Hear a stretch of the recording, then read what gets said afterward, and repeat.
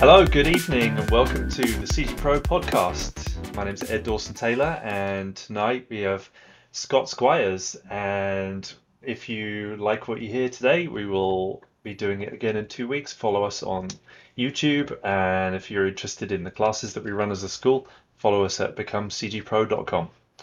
So tonight it gives me great pleasure to welcome Scott Squires.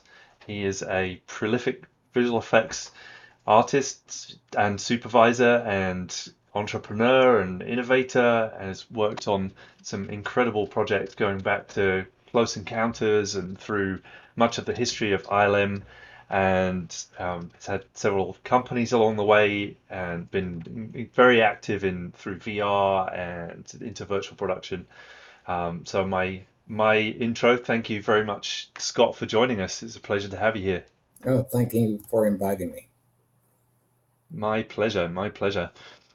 Um, so I always like to start this off just by asking you a little bit about what inspired you initially to kind of explore this area of filmmaking and visual effects. What were some of your early influences and things that piqued your curiosity? Well, I grew up in a small town in Indiana, like 5,000 people. I was loved the Ray Harryhausen films and things like that. Was always interested in animation, and I also was interested in insects and stuff. So I bought a Bolex 160 Super 8 film camera. I was filming things, and thought, hey, this would be a great job. If once I get out of school to get into visual effects, it just seemed like an ideal job with a lot of interesting things. I could apply anything from mob railroading that I'd done and other things, and optics and photography, and combine all of those into one career. So it sounded great to me. So, Cool. and then basically, I just came out to California. My older brother was here, and I came out for the assistant cameraman's training test. They had 2,000 people showed up for like 4 or 5 spots. Had nothing to do with cameras. It was more in the SAT test. So I didn't get in there, but knocked on doors for 6 to 9 months, and then that's when I connected with Doug Trumbull. Wow. Wow, what a great connection. Yeah. Yeah. So you got in. It's really interesting that initially, and for me, I was really interested by practical effects and thought that was going to be my path, and then kind of digital was starting to take over at that point. But you've had the fortune of going through a lot of practical effects and photography and optical at the beginning. So what was that like, initially? I know you kind of started there. That was fantastic because at that time you had to figure out how to do things. Right. You had to know photography, you had to know possibly chemistry, physics, and other types of things. How am I going to solve this problem? So, I mean, the first day on the job, they gave me a 20-gallon aquarium and $20 petty cash, and said, we need to create clouds in a to make to photograph for this movie, and we think when we pour cream in our coffee that looks like clouds, but we can't photograph that, so we need you to figure that out. So Wow. that's why I did the first week. So and then from there it just continued on with other things. So that's when I developed basically salt water, layer of salt water laid down, and then we would carefully lay in a layer of fresh water on top and inject tempera paints uh, in the freshwater layer, and it would just settle down onto the surface of the sea salt layer. And from outside the tank, you couldn't see the line at all. So they built a 2,000-gallon aquarium essentially, and we had special filters and things, and that's how we shot the clouds for Close Encounters.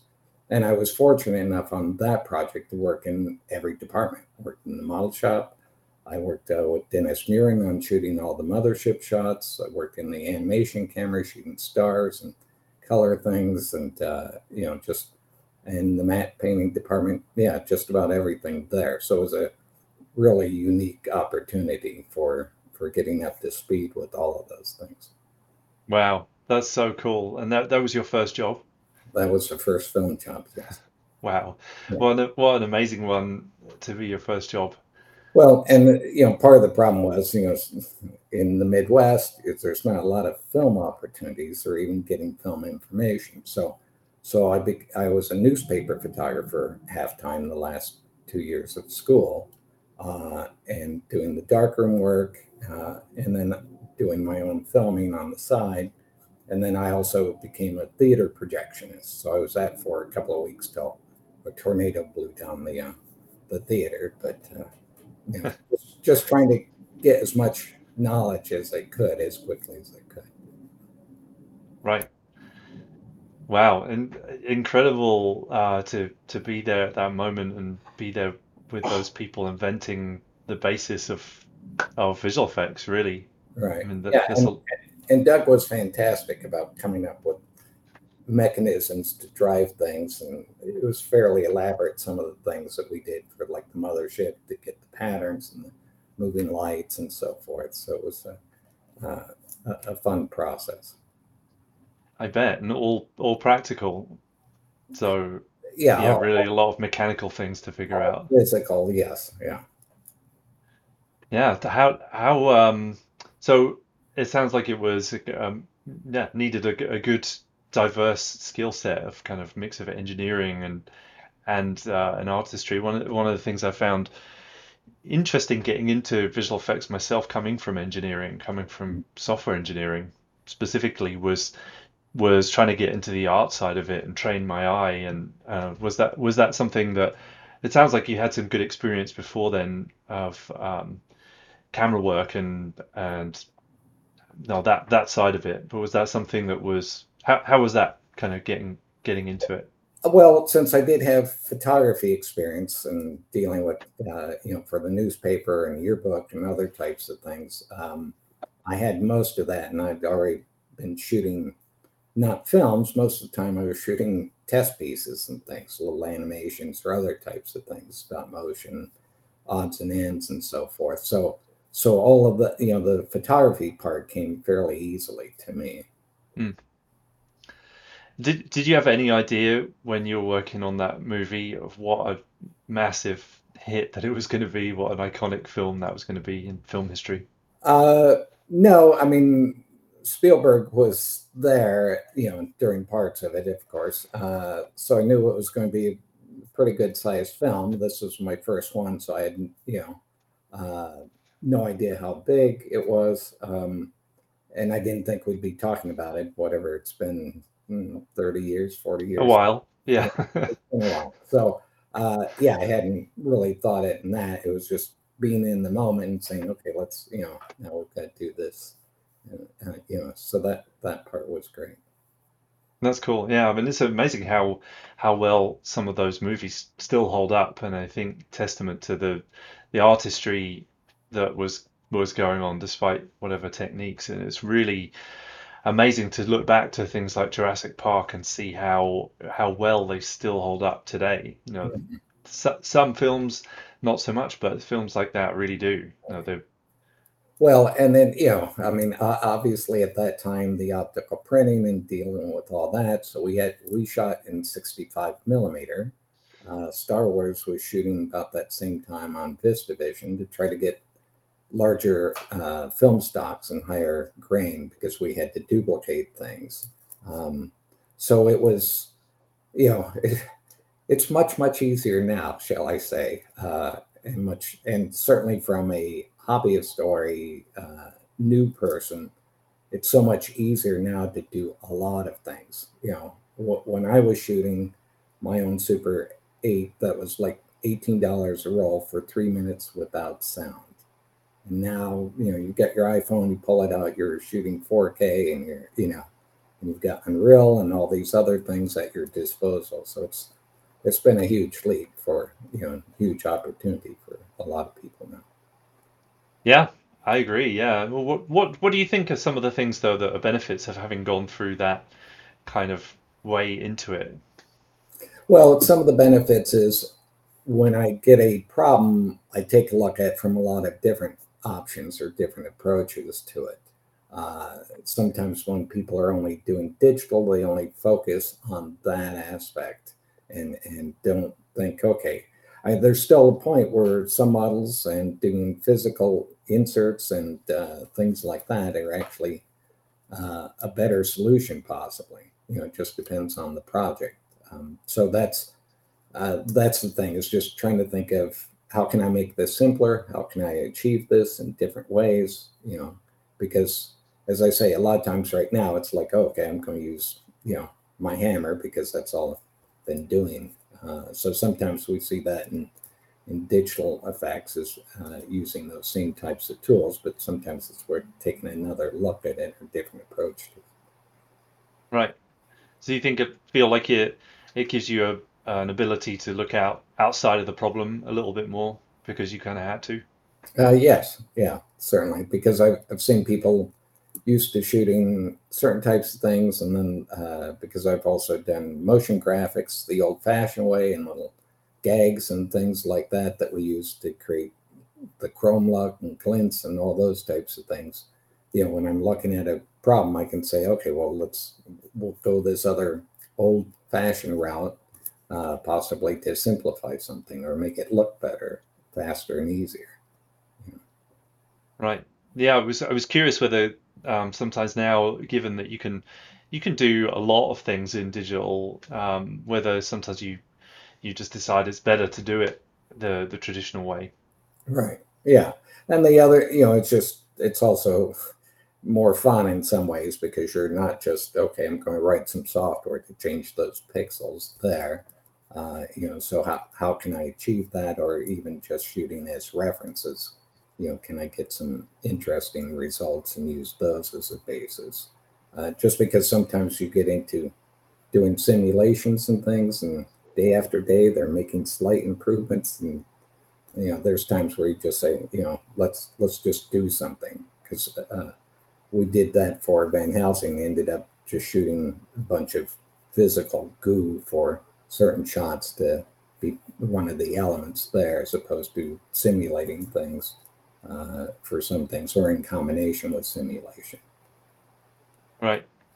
Yeah, it's part I think part of what worked really well with Jurassic Park was obviously the massive leap forward in getting into CG, which had never been done before in that way, but also a lot of practical in that, and the amount of CG time-wise is not actually all that much Right. relatively.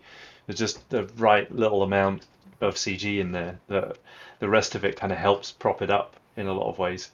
Do you feel like today there's sometimes too much in the way of digital, or like the balance is off? Well, I think sometimes it's pushed so much in the audience's face, and that depends on the project and the director and so forth. It just, obviously we see people on the internet say, oh, we hate CG and so forth. And I just look at it as a tool. But, if a director's pushing things beyond, a believability level, then the audience gets a little bit worn down by some of those types of things, even though they're still seeing a ton of visual effects every day on any TV show or movie or anything else. It's, any film coming out these days has some level of visual effects. Right. Yeah. Do you feel like having gone through film, particularly shooting with film, that it helped you to kind of I feel personally having um, done a lot of photography and before I got into visual effects, and even to the extent of doing a lot of processing and darkroom work, that the amount of time and cost that it took to produce a single image was so significant that I really had to think really carefully when I pressed the shutter or when I chose which cell to develop. Like it was a real commitment Yes, to yeah, doing that. that's exactly the point. You would have to focus and say, okay, look, that each take is costing so much money, and whether it's a still or footage. So you take extra care to make sure everything was right. And these days, people don't necessarily double check or, just make sure everything's all set because they're just going to spew through quite a bit of footage at a time. So it does make you focus more, especially when there is a cost associated with that. Right. And do you think there's any way that you can kind of get back some of that sensibility from having to take the time in Interview Finder to get a shot as opposed to doing coverage and picking the best one out of the bunch? Well, I think it's it's a balancing act, of course. I think it's more of just the mindset of okay, Mm, and there are times where you may have to be shooting a bunch, and then that's practical. But when you can take a step back and say, okay, is this shot looking right? What have I forgotten? Let me double check before we roll the camera here. So all of that's worth taking a moment to take one breath and say, okay, is everything here working? right. Yeah, it's interesting because I guess now everything's predominantly digital. It's probably a different set of skills that are important today than there were, say, 20 years ago, when I got into the industry 15 years ago, roughly, and it's different today than it was then. Do you have any thoughts on what you would advise people today to be a good kind of base skill set for entering the world of visual effects? Well, I think the key things are to be, to focus on learning and getting up to speed as much as you can. And you want to try to start as a generalist in terms of understanding the whole process and don't fixate on which buttons to push on Maya and so forth. I would fixate more on do I understand what the process is underneath this? So if I switch from After Effects to Nuke or whatever the case might be, I could still do my job. I still understand the fundamentals of what's going on. And I would take advantage of the fact that you probably have a camera in your pocket, you probably have a laptop or computer of some sort, desktop, something, and process it, play around with it. There's no free software out there. Take advantage of all those things. You've got Blender and different compositing apps and so forth. So there's no restriction now to do whatever you want to do, really. And with Unreal being free, you can go ahead and explore all of that. So I would dive right in and get hands-on experience as much as possible. And obviously, you guys have a program, and there's lots of YouTubes, and Unreal has their whole learning program. There's plenty of opportunities to get up to speed. The so try to focus your time on figuring out what you want to do. Explore the different areas. Do you want to focus on modeling or animation? Be aware of all of those, but then probably start focusing towards one specific area. Tends to make it usually easier to hire, but it depends. For smaller companies, they like people who are more generalists. So it just depends on what you want to accomplish. Right. But you recommend starting with generalism to get an idea of what's going on, and to get an idea of the whole process before honing in. I do, just so that you understand. You don't want to end up going, well, I want to focus on this one thing, and then going, and then 2 years later, looking over and go, oh, I actually would have much preferred that. I mean, you Right. can still switch over, but I'm just saying it also helps. Even if you're just rotoing or you're just modeling, it's good to kind of know what the other people around you are doing and how they fit into this whole environment, this whole ecosystem of everybody's doing their little pieces, and it's all got to come together. So the fact that you know a little bit about modeling or a little bit about animation and these other things helps you to kind of understand the big picture. Yeah. Yeah, I definitely resonate with that from my own career, and I've I wouldn't say I was necessarily nosy, but curious of what was going on around me, and really, I mean, I wanted to be a generalist too. I was kind of told at the beginning that I should choose my eternity, kind of thing, and to choose your specialism and stick with it, which really annoyed me. I'm like, I don't want to do that. I want to try everything. And originally, I had dreams of becoming a character animator. I think probably like a lot of people found out that actually it didn't took about 10 years to work out that I didn't actually want to be that, didn't want to specialize in it. But I wanted to be a generalist. I feel like that probably it began with predominantly generalists and then got more specialized over time. But do you feel like that's now still the case? Is has virtual production or some of the new ways of working kind of opened it back up again? Well, yeah, and I consider myself a generalist as Yeah. well. And for anybody looking to get into being a visual effects supervisor or even virtual production supervisor, having a general knowledge and understanding of all these is very good. You kind of need that, because if you've only been focused on one area for the last 5 years, it's, you know, if you're going to step into a supervisor type role of any sort, you want to understand what the range of people are doing and how they're doing it. You don't necessarily have to know, you know, have 10 years experience in each of those categories, but you have to understand what they're doing and the basics, and certainly the terminology and all of those types of things, so you can communicate effectively with them. Right. Yeah. Do you have any recommendations for how people can get exposed to the kind of higher level skills? I know sometimes it can feel like jumping up to being in a world-class studio like ILM, for example, is it definitely did to me. Felt like a huge jump to get there, and it was quite. It took quite a while before I managed to get into that studio and do something useful. But no, those kinds of places are where a lot of the knowledge is, and I know there's a lot on freely available on YouTube and a lot of information out there that you can access. But what do you feel about the kind of the old process of apprenticeships and that way of passing knowledge down?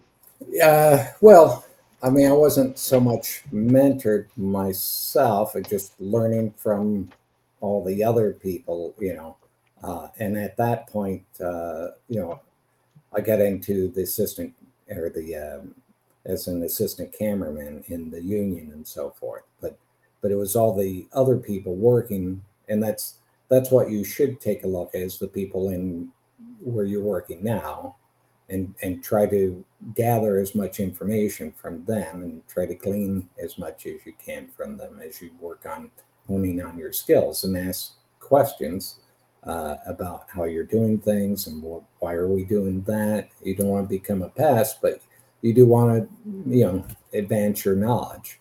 And as I say, you have the opportunity now to at least do some work on your own if you have some time still left after visual effects, but to do some work on your own and explore things, which is a great opportunity to up your level so that you can create a great demo reel, great show reel, so that you can use that as you're looking for jobs or opportunities. Try to get up to speed, and then as you move from company to company or department to department, try to absorb as much as you can. Just hone your skill sets further up. It's great advice.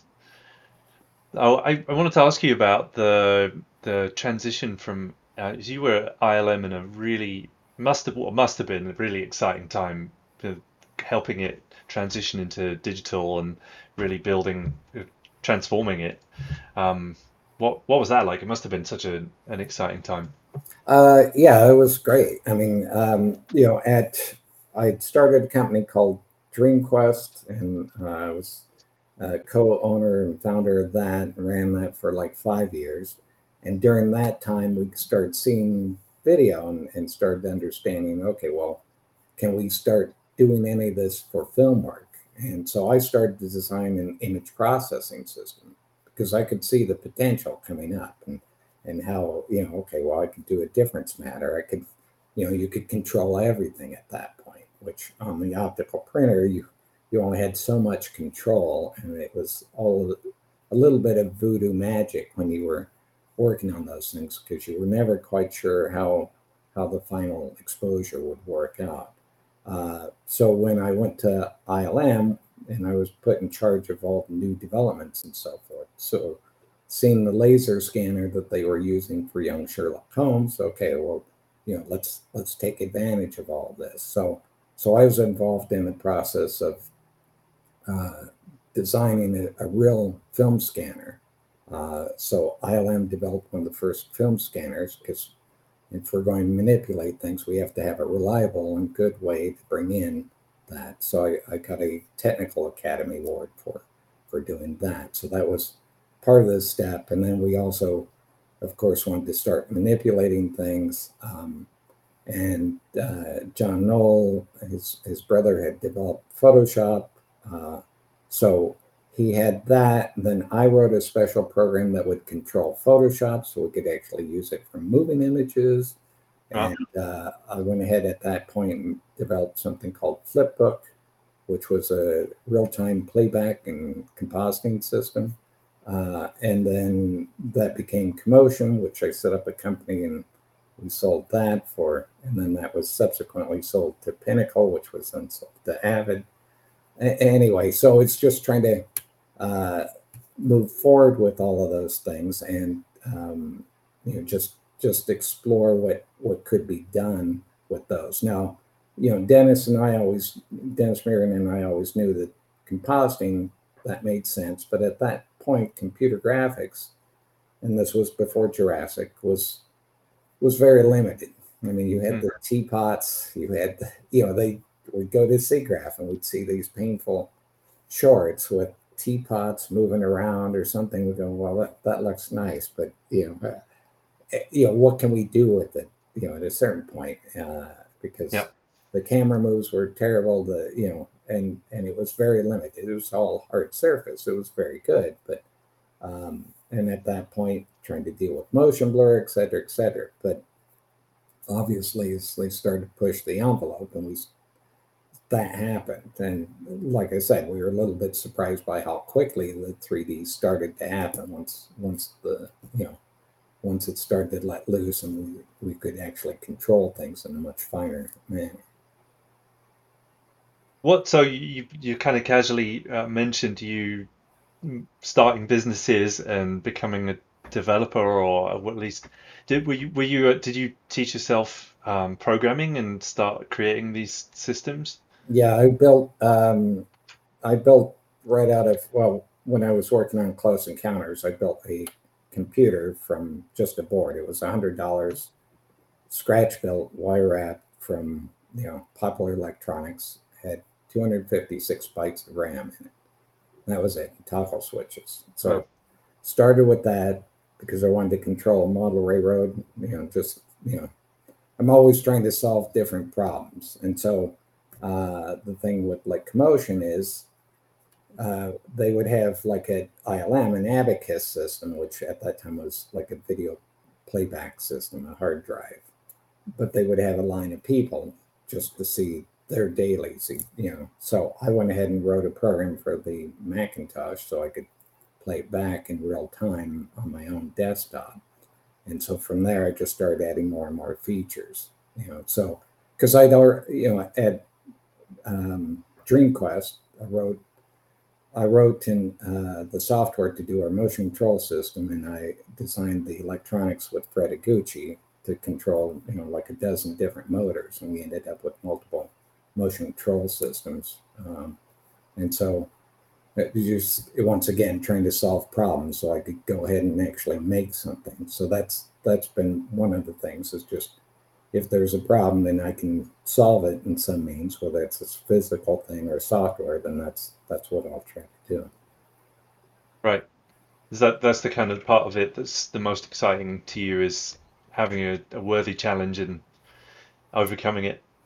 Yeah, that is an exciting thing, as well as creative challenges. Okay, how are we Yeah. going to make this, and what looks good, and things like that. Just something interesting, so I'm not doing the same thing all over again. Right. So you have the same variety need that I do by the Oh sounds of it. Yeah. yeah, yeah. So, and Yeah. that's obviously with virtual production. Some of these other things that, okay, there's another thing to look at. And there's obvious growing pains and so forth. And that was the thing with digital. It's like, okay, now we can do that. Now we need to solve the next step. So in things like we did Dragonheart just a couple of years after Jurassic Park, and here we were generating much more massive models. Like the head of the dragon is more vertices than entire T-Rex, and we had like 3 times the number of shots, and other things going on. So and of course we had lip sync, and so each project got more and more complex, and tried to leverage everything that we could with each project there. Right. It seems like that's still going. That Oh yeah, same yeah, pushing the edge whenever you catch up with the hardware, you want to overtake it, push it to do more than it's capable of, and then the hardware is forced to catch up. And yeah, interesting dance. We have a couple questions that oh, have come in. Um, Somebody's asking, in the days when practical effects were the primary way to get things done, we often had to be inventors. What were some of the most memorable things that you found you needed to invent to get a shot? uh, well, as I say, for Close Encounters, Doug did most of the inventing, but I would just to show you the range. So we had a XY table, a big table, basically a metal framework that moved X and Y like a plotter, the old Yeah, fashioned plotter scanner.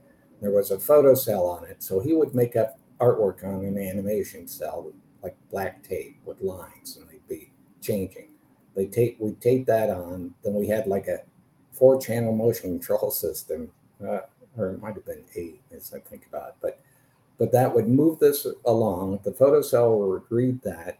That was electronically connected to a little electronic shutter, which was in front of a light, and then there was a fiber optic going out of that, and then that was motorized to turn around. And so at the bottom of the mothership, when you see that ring moving and changing there, that's all done by that means for most of it. So you have to think in terms of time and the exposure and what's going to, how that's all going to work, and how much you would offset it to get the animation to work correctly. And then at the same time, I would be shooting on over an animation. Robert Swarth, the head of animation, had gags, as he called them. So it's black cardboard with the slit in it, and then he had 2 little pins holding like a little fan shaped cardboard. And so he'd have those marked, and you'd animate and shoot a frame, then animate and shoot a frame. And that's what, when the bands go to specific colors to match synchronize the sound. And in terms of things I've done, just, I'm trying to think of some of the practical things. We went through quite a bit, especially at, I'm just trying to think of specific projects for the Star Trek the motion picture, set up a laser, and that was scanning artwork, and that's how we made some of the different shapes for feature. We also ended up making the original wormhole effect by utilizing that. And then there's also those things that you come up even on the live action of simplifying shots or bypassing things. On Star Trek, the motion picture, we also had a point where there's lights going around, and we originally tested some glasses with faceted, so we could have lights and they make sweeping beams across. But on the day, we couldn't get the amount of light needed, so I took a soda can, punched holes in it, we put it on, rotated, so that's what generating those lights around, in there.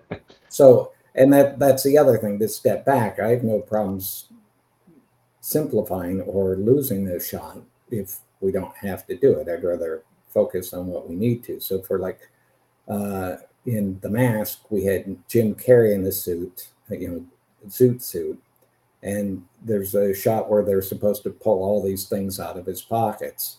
And so we planned to do that as all as CG pants to replace his pants with CG. And then when they reframed the shot, and that was how it was originally reported, but when they reframed the shot to be like a cowboy shot, and he was wearing these baggy pants, I said, let's just cut them off, make shorts out of them, and cut the holes in the pockets and just pass stuff up. The costume designer wasn't too happy about that because she only had like one or two others, but so that's what we had. We had two PAs underneath passing off the items, and he's pulling them out. So I was just trying to think of, okay, well, how do we solve this problem? I mean, with each of the different things, there's been practical things. At DreamQuest, we did ultraviolet matting, and we would also do things like we had these giant diamonds for a Continental commercial. So we coat them with a rubber plastic, a rubber coating, which we could paint white, use the motion control, bring it back, then peel it off, and then shoot the actual thing. Because you were always trying to figure out, okay, how can we do this? Because we didn't have digital tools. So, but even when digital, even before digital imaging, we started using digital tools. Obviously, we were using motion control, and most people don't realize the motion control system used for Star Wars and for Close Encounters were just electronics. There was no computer in them. It would record what you were doing here and just play it back to the motors. But for I think it was Blue Thunder, I set up a rear projection, a digitizer tablet, and frame by frame was tracking the shots, and we used that to control the pan and tilt of the camera.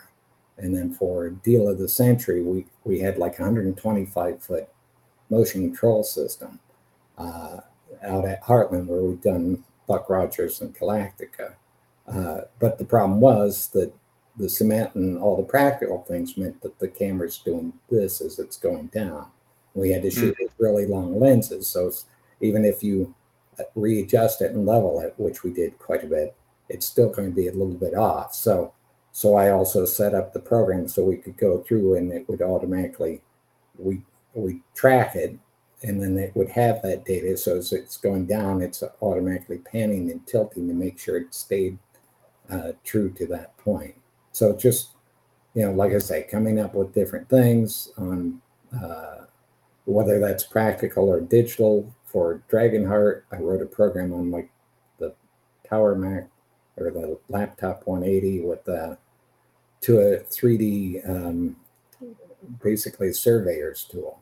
So we had people out with the surveyors, and I'd record all of that automatically and show a whole 3D scheme of it, and that we were able to turn over to the 3D department. So lots of things that hadn't been done before. Those were, just trying to solve problems and make it faster and easier. I actually had on Dragonheart, I actually written a program so I could take a picture of the model and scale it in size. It's all 2D, but I could say I've got it in 85 millimeter or 35, and it would tell me the distance and the size for that shot. So, and in other cases, we used the physical posable model in front of camera to check framing and sizing. Right. Wow, sounds so fun. And it's really interesting to hear you talking about taking things out if they're not needed. Now that's really like a storyteller's view of things, where you're thinking, is this in service of telling the story? Is it needed, or are we just obsessing about a problem that doesn't need to get solved? But on the other side, being the engineer, where you're trying to simplify things and solve problems, it's really interesting to have all of that in one person. Right. Yeah. I mean, it's good because then I can say, okay, can I solve this? I mean, I wrote a particle system as well for Dragonheart for the, some of the ending sequences, because at that time CG wasn't set up to handle that. So just trying to do those things. And then, the other problem that we see, and seen it now, and even in virtual production, is one of the issues with digital, you can change everything, which means that people will want to change everything, whether that's the director or somebody else, or, and at a certain point you have to say, okay, let's take a step back. Is this, are we making it better, or are we just fiddling with the things? Just just trying to make sure that you get the quality of shots and what you actually need for the show during the production, as opposed to getting, because frequently in on productions you end up tweaking the first dozen shots or so because they're coming in slow at that point, and then by the end you're doing like 35 or 50 finals during the week, so Right. so you've got to try to balance that out and just be observant about that, and work with the other creatives to make sure it doesn't get overwhelmed. Right. Yeah, it's so that's probably a good way to kind of segue into talking about this new-ish era that we're in, that people are calling virtual production, I guess, in some senses, but at least using real-time engines, game engines, to assist with production, or in some cases even um, capture in-camera visual effects. What Well, at what point did you start getting interested in real time? Well, I mean, it's funny in terms of like previs. I directed a project for ShowScan called Space Race. So they brought in a guy with his own SGI to do little animations for us so we could previs. But at that point, everything was so simplified and very little textured that at a certain point it didn't help because you couldn't tell the speeds and so forth. And at ILM, there were a couple of times where they tried to use real time, even while I was there. For the Hulk, I shot some additional plates. Dennis Miron was the supervisor on that. But, they tried to get Ang Lee to, hey, we've got this tool here where you can start moving the camera around and get some ideas and so forth. But he wasn't interested at that point. So, and then at ILM, they also did AI. So they'd set up the BBC targets on the ceiling and had a previs set up, real time virtual production at that point to see stuff that wasn't the final images, but at least gave Spielberg some view of what's coming up.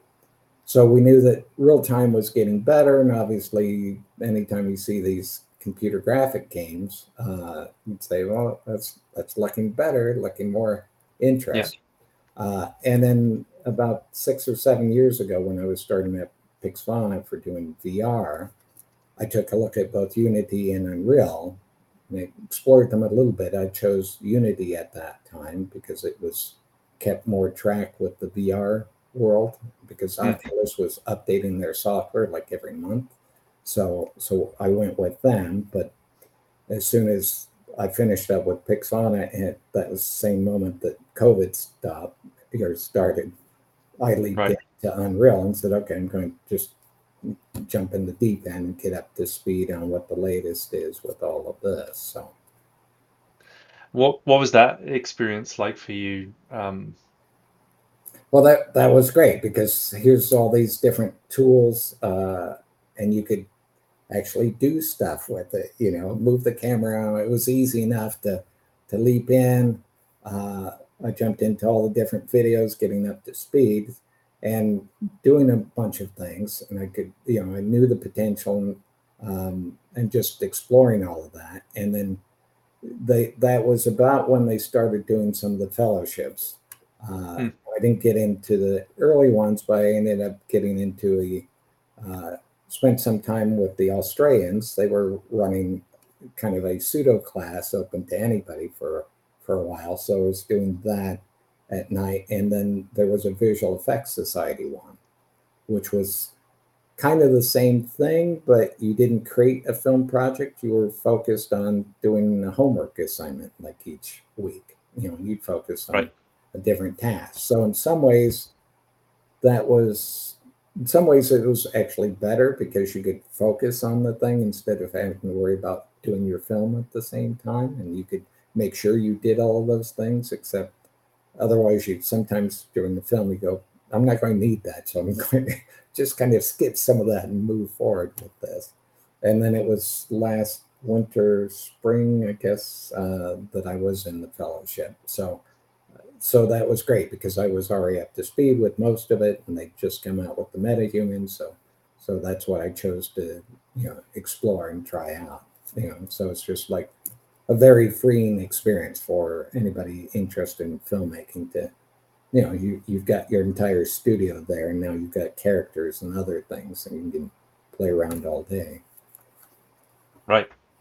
Yeah. How's it influenced you being having access to that, to all of that in a box in one program? I know that there's other things involved still, but has Unreal particularly influenced your way of working? Well, it's certainly made it more interesting, more exciting to go, okay, well, I can, I because obviously when you're dealing with a big company with a lot of people, everybody's doing their little piece, and as an effects supervisor, I could oversee the whole thing, but it's I like to get my hands dirty and work on things as well. So in this case, you can just try out and explore. So it's really benefiting your creativity just to respark that as such. Now, exactly, obviously it works very well for virtual production, and then the question is how it fits in with pipelines and other types of things, all of those. But as I say, it's an interesting challenge for dealing with all those different aspects and how to get the most out of it. And seeing also be interesting to do some green screen with it and do some other types of virtual production as well. Right. Yeah, it's really cool to be able to make things that instantly. Having had sometimes I can remember times where I've put things on a render farm of a medium-sized render farm and seeing the time it's going to take back being a number of days, trying to like calm the producer down a little bit to say that it's okay, or get me some more render farm and it'll be quicker, but otherwise that's it. Well, We're kind of stuck with that. yeah, that's exactly it. Because when you were spending days rendering a shot, if the shot doesn't come out for some reason, now it's back to the drawing board type of thing, or take two, and so forth. And just the immediacy of dealing with it in real time means quicker iterations. And that's, I'm always on projects, I would tend to do mock ups myself, whether it's compositing or something else. Van Helsing, they would transfer to my iPod so I could take some shots and composite them that night. So the next morning I could review with the director and, do that type of stuff. So here's a chance to experiment, try out things, and work interactively. And you got some of that, and that goes way back to like the Harry and Henry video systems, or video effects systems, compositing, and the Flame system of having a real time or close to real time Mm. system where the director can sit down and say, okay, I'd like that a little bit greener, work more of that. So that's the exciting part, being able to to try different things. And now with Unreal 5, being able to move lights more freely and doing other types of things is great to explore. And I see that as worthwhile for actual filmmakers and cinematographers. You don't need an entire stage and crew and lights and so forth to try out lighting ideas and concepts. Right. Yeah, it's super exciting to see where it's going. Have you been playing with Unreal 5? A little bit, yeah. I've been for Fathead is still ongoing. Still have a few more weeks on it, just some pickup shots and things. But I've been experimenting, and that was 4.27. But now starting to explore 5 more. Now that it's officially released at this point. Right. Another question that's come in. Um, Somebody's saying, would you go back to Unity, or what do you see as the future of virtual production? The major differences between Unity and Unreal. There's a few questions in one, but I know. I mean, I used Unity a bunch on Lion King and Jungle Book. We're both kind of channeled through Unity. Right. Um, I know you've used it quite a bit. Yeah, what are your thoughts on kind of various players, I guess, in the space? Well, obviously, at this point, Unreal seems to be the main company dealing with the virtual production screens and so forth. But Unity, I had good success with Unity. It does have a lot underneath a lot of the same types of things. I had to learn C sharp for Unity. I already knew C++, but I already, I knew C and Objective C and all the other C. So none of that was a problem. I haven't kept up with Unity on their latest tools. I know some people who work there, so and I know that they're trying to push heavily into this area as well. So hopefully they'll come up with some great stuff as well. It just at this point they're kind of secondary, but yeah, worth exploring and see what they come out with. Right. I want to ask you a little bit about your journey as an entrepreneur, completely selfishly. What, it seems like you kind of went in and out of working for other companies and also starting your own companies. You had three successful companies which you went on and sold. What um, what inspired you, I guess, to want to do your own thing? Well, the first company I started was DreamQuest. Yeah. So I worked on a bunch of things, including Star Trek and so forth. And a few of us had, you some guy at DP wanted a time lapse controller for his camera, so we designed that. And so ended up Hoyt Eatman and myself. It was another visual effects person, and basically five other people. Myself, we had Fred Iguchi doing electronics. Tom Hollister was an optical lineup person and mechanical guy. Bob Hollister, his dad, and Rocco Giaffri, who's a matte painter. And we said, okay, well, why don't we set up our own company, because we were finished up with Star Trek and there was going to be a gap. So we said, okay, let's. So Rocco and Hoyt and I basically rented a house. We looked for a house that had, like, it was 2.5 car garage. We tore out the walls inside, insulated, painted black, and we did Escape from New York in there. We did the matte paint for Caddyshack and for First Family and a few other projects in there. And then Doug called up and said, hey, I'm doing this project called Blade Runner. They're going to need some video graphics and things. Can you guys do that? So we set up a company and just started building equipment, so we had to build, all types of motion control systems and other devices.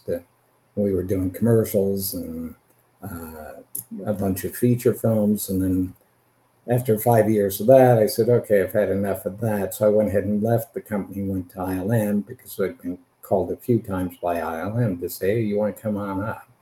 And so at that time, they didn't have any suit openings. So I became the CTO essentially for a few years until they had some opportunities. So then the next thing was Commotion. I'd written it, as I say, on my own time to play back videos so I could check things. And then I want to go ahead and composite, and I want to use rotoscope tools. So I built all of those into it. And one of the people at ILM, Forrest Key, was an editorial. He says, oh, this is great. You should start a company or sell this. And so I saw a few companies. They weren't, it didn't fit the bill because they didn't know what to do with it. And then George had told ILM, hey, you guys should be selling software too. But the games group with Lucasfilm looked at it and said, we have no idea what to do with this.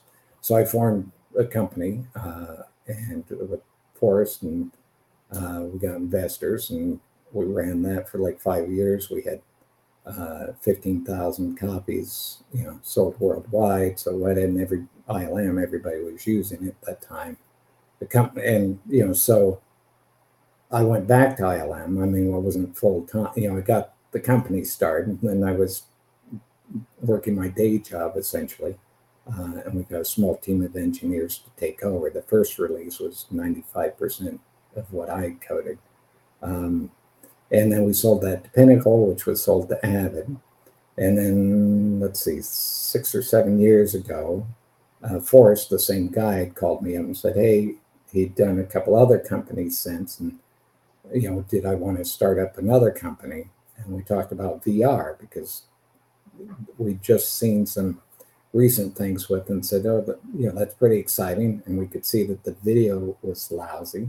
I should mention DreamQuest was, I sold my shares at a certain point, and then the company was bought by Disney and became Secret Lab at that point. But and then so we made a process to create as high of resolution on the VR headsets as possible for video, because we looked at it and said, well, this is terrible. So we set up a whole cloud system, and so you could upload all your different camera systems, and it would stitch that together and put it on, stream it to your headsets, and we could stream to like 50 at a time, all synchronized. And we actually built an in headset editor, so you could say, okay, at this point I want to put a hotspot here. If the user clicks on it, they take me to this other video where I'll have these graphics pop up.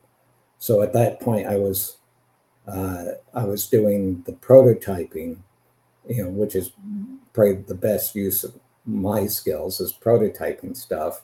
And then we'd have a team go ahead and build the finished, polished type of apps.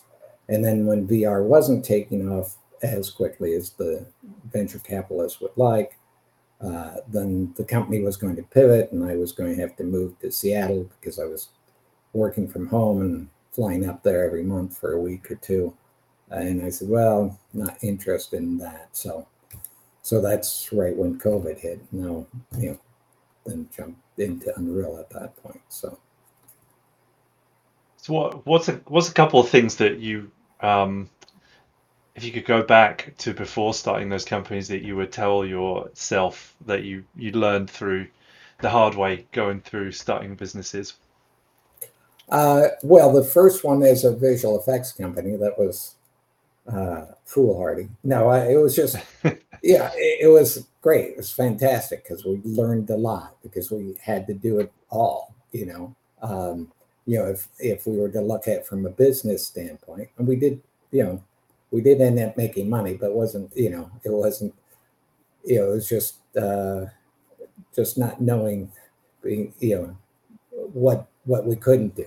So jumping in full feet, and with the Puffin Designs, the Commotion software, I just was busy at night, coding away and just developing this. And so we had most of it there. So when we went to investors, that was a pretty easy sell. And and that's the other thing, since I was both a user and developer, I would say, oh, I really need this, and I would understand what, if anybody looked at it and said, well, could you do this, and say that, yeah, that's a great idea. And I wanted that feature myself, so I'd go ahead and code it on in, so that, all of that was enjoyable. All the projects have been enjoyable. It's just, exciting and interesting work. Is there anything you do differently if you did it again? Well, obviously, there's 1,000 things in hindsight. You go, okay, well, I should have spent more time on this. I could have, I should have taken that project instead of this project, and things like that. Because like when I was on Star Wars, then my producer told me, well, Peter Jackson's team called and wanted to talk to me about possibly working on Lord of the Rings, but the producer told him no. I was busy on Star Wars, so and then different things. So it's been interesting having opportunities to direct specialty films and things like that, as well as commercials. So just trying to cover as many bases as possible. Well, I think you've covered all of them by the sounds of it. You've done so many different things. It's amazing to have, I don't know, done so many things across entrepreneurial, starting businesses and learning coding and doing visual effects. It's a lot. Oh yeah. I'm impressed. Is there, what are you excited about coming up? Is there anything in the future that really in the future is a weird way of saying it, maybe anything that's you're excited about for the future? Well, there's huge opportunity, of course, with virtual production, and I think that will expand and tools will get much better. The ease at creating your own material will get so much easier and better. Tools like Unreal and so forth. The other major areas, machine learning and AI, and Mm. applying that to visual effects. Just we're already seeing the effects of some of that. Just being able to apply it and go, you know, make it higher resolution, because that was always the gag when we in the effects industry would see those movies where they'd zoom in, zoom in, zoom in, and go like, no, that's so fake. But obviously now that's possible with AI, and just it's kind of mind blowing some of the changes, the things that they're able to do between computer vision paired with machine learning and so forth. It's pretty amazing. The deep fakes and all of those types of things are pretty incredible. Right. Yeah, it's a funny name that it's been given, deepfakes, because now it's being used actually in production to not fake something, but actually do real work. Yeah, Yeah. there's so much you can leverage, and so amazing to think. Okay, now this can see all of these points and line that up. Because the other thing is, I remember when we had to, like, even for Dragonheart, had to line up 3D. That meant that somebody had to build a set and move with the camera on and line things up frame by frame or keyframe it. And then at a certain Yeah. point, you had the software to say, okay, go ahead and match move to this, and be done with it in the click of a button. So Right. more of those things are going to be, the old joke of them going, okay, which button can I press to make that effect happen? And that's becoming more of a reality. Each day it seems like, but still, Right. still requires the knowledge and the artistic skill set, to make that worthwhile. It's helping get rid of some of the things that a lot of people don't like to do as well. Yeah, and Some that of the was tedious part of the reason. processes. Yeah, for even the rotoscoping tools and stuff, because before it was just so painful. But with the splines and other features like in Commotion, I mean, you see that now in things like After Effects at this point. But yeah, it was so slow, and in the practical days, it was really slow. You had to, trace the sheet and then go to the next one. So one of the things Dennis and I talked about early on was, can we get a thing so that we can auto paint, you know, once you've traced it onto paper, to just even fill that in with black. And so I'd worked out a method with photocells and stuff and the plotter, how we might be able to do that. But then we started getting into digital, and it was like, okay, well, let's not bother with that. Let's move forward with the new stuff. And having been a part of VR quite significantly, and as you mentioned already, it had this massive wave of hype and enthusiasm, and it kind of settled into something more sustainable. What are your thoughts on the future of VR, or the current state of VR, if you like? Uh, I've been focused primarily on Unreal and other things in the last year or two here, but now that the Quest 2 is out and they're making progress. Part of it is, obviously it's owned by Facebook and all those types of things, or Meta, I should say. Yeah. Uh, so anyway, there's that, but it's when it works well, it's incredible. You know, both both the 3D aspects and even the 360 aspects. And then, the other exciting thing related to that are things like light fields and being able to do Right. certain things. It's just a totally immersive experience if it's done right. So it's I find that another exciting area, to explore, and has a lot of potential in my mind. Obviously, there's issues with the headset still and all that, but being able to be, and you get a little bit of that, with an LED stage. You're in a, you're in Yeah. the, holodeck, as it were. So, uh, it just being able to put you anywhere in the world and beyond the world is always an exciting prospect. Yeah, it's cool, like having a place where you can all. I wonder if they'll do anything along those lines, having an experience inside an LED stage, as opposed to filming inside it, having an actual experience inside it. be an interesting thing. I know that people who have domes, 360 domes, have taken that. Right. But it's been going on for a long time. People doing immersive experiences inside domes as a shared experience where you're not separated by having the headset. You actually can still connect. Yeah, you've got the cave systems and things like that. That was kind of the precursor for these, and so a lot of universities have those. And certainly, as the costs come down for walls and things, like I think you're going to see that a lot more. And obviously, at some point, you may have them on your walls and just okay, let's see some scene out the window, or pretend I'm now in the Alps or whatever, underwater. That becomes your wallpaper on your actual walls if you want. So Back to the Future was right after all. Well, it's that's the trajectory. Looks like that's all possible. Yeah, it's interesting how sometimes that it comes from the imaginations of people who aren't bound by the technology, and they're telling stories, and how science fiction can become reality. Mm-hmm. Yeah, definitely. And it inspires the engineering. Well, Scott, I want to thank you very, very much for joining us tonight. It's been an absolute pleasure to chat with you about CG history and present and future. Thank you very much for joining us. Well, thank you. Yeah, it's a pleasure to be here. Well, and is there any way that people can keep in touch with you, or find out more about the things that you're working on? Uh, you can contact me on LinkedIn.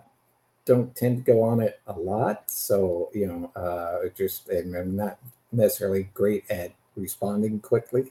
I do have a website which I haven't been keeping up necessarily, but I did post a blog today about virtual production. So that's at squirestudios.com or .net, I should say. Sorry, that was the old ones. Yes, squirestudios.net. So, and then I have my old, I had quite a large number of articles I posted to a blog uh, previously, years ago, dealing with visual effects and the whole visual effects industry as such. So that's on effectscorner.blogspot.com. Great. Well, we will share those with the community, and yeah, thanks again so much for your time. It's been fascinating. Yeah, look forward to seeing what you do next. All right. Thank you very much. Cool. And also thank you very much to our listeners. Thank you for tuning in tonight. If you enjoyed what you heard tonight, we'll be back in 2 weeks. If you're interested in some of the other things we do, check us out at becomecgpro.com, and we will see you again soon. Thanks, everybody. Thank you.